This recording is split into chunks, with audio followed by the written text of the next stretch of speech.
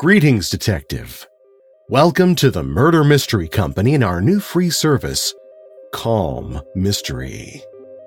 We know that many of you need that calm and centered moment, but meditation isn't necessarily your thing.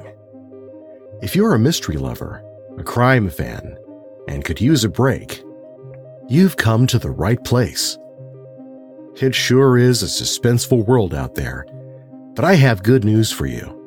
In this world, the only suspense will come from the world's best writers.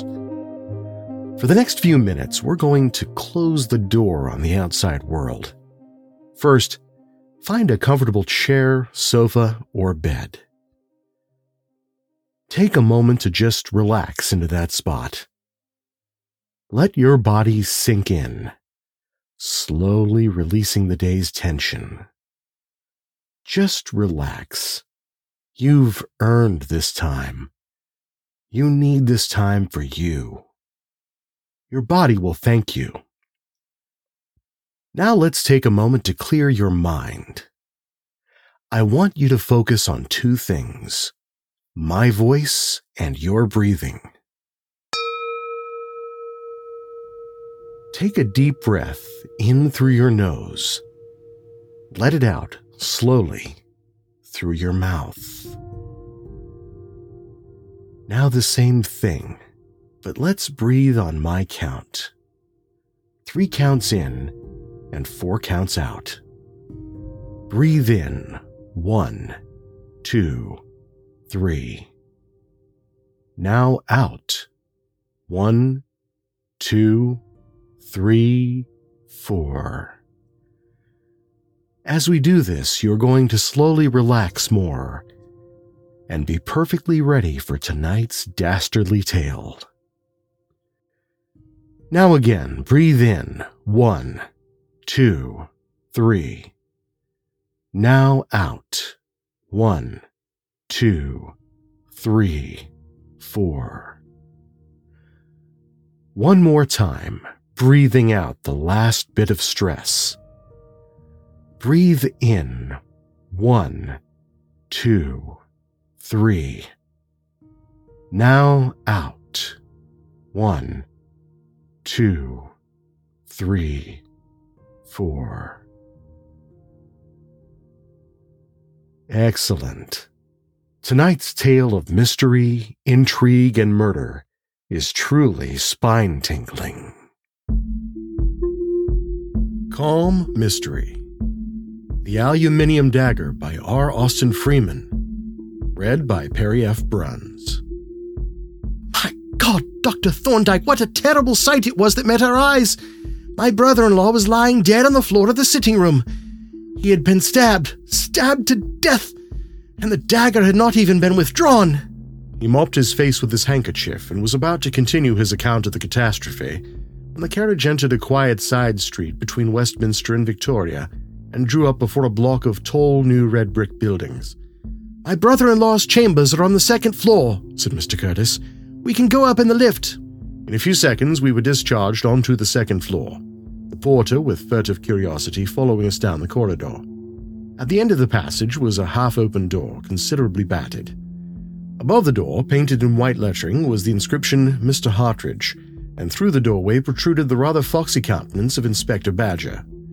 I'm glad you have come, sir, said he, as he recognized my colleague. Mr. Marchmont is sitting inside like a watchdog, and he growls if any of us even walks across the room. The words formed a complaint, but there was a certain geniality in the speaker's manner that made me suspect that Inspector Badger was already navigating his craft on a lee shore.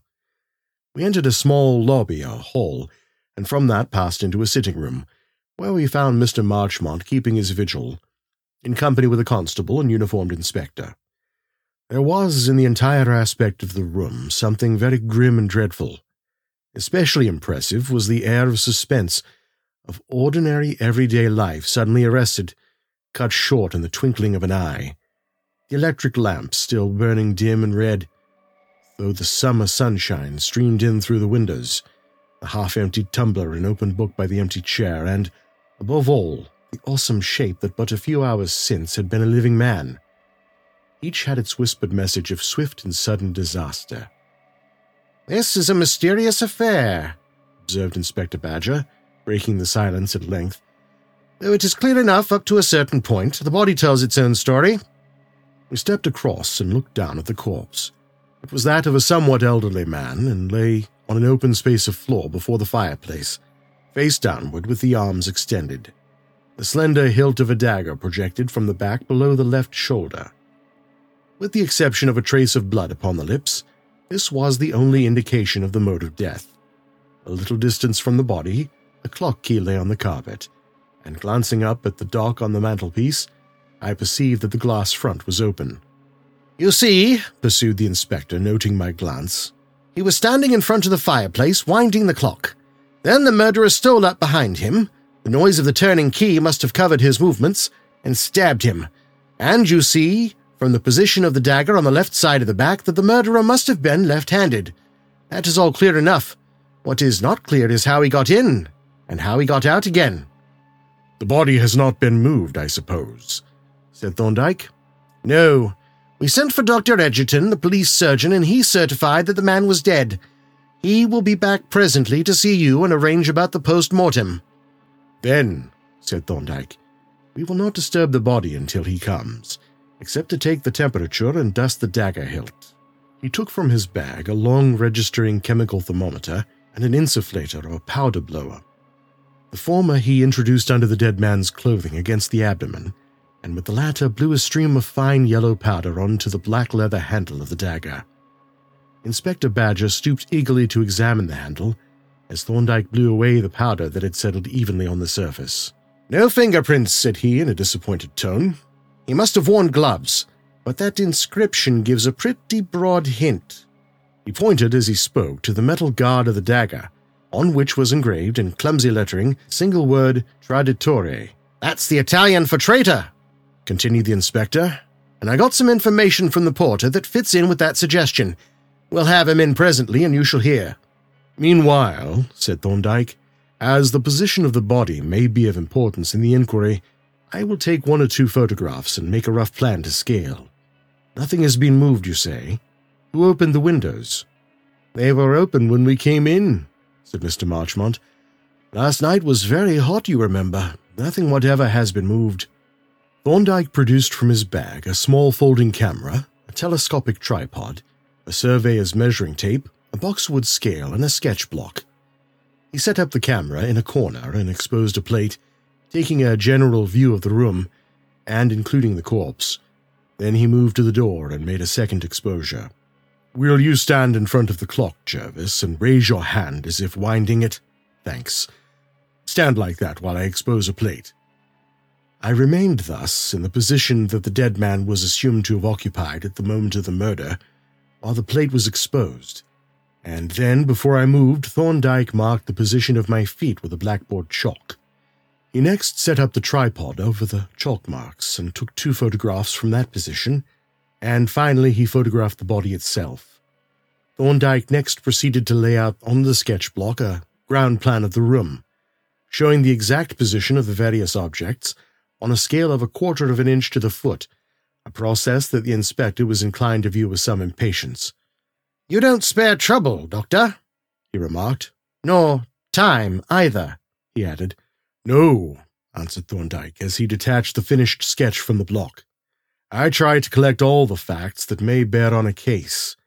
They may prove worthless, or they may turn out of vital importance. One never knows beforehand, so I collect them all. But here I think is Dr. Edgerton." Thank you, detectives, for listening to tonight's Calm Mystery by the Murder Mystery Company. I'm Perry F. Bruns. Would you like to show somebody you care? Is there a mystery fan in your life? Couldn't they use a quiet moment and a great story? I'm doing personal stories of 20 minutes or less. Something personal like this can make a friend or family member feel truly loved in an otherwise dark time. They're only $49, and you can email me at calmmystery, that's CALM mystery, @gmail.com. In the meantime, stay tuned for more tales to tingle and terrify while giving you a needed break from the outside world.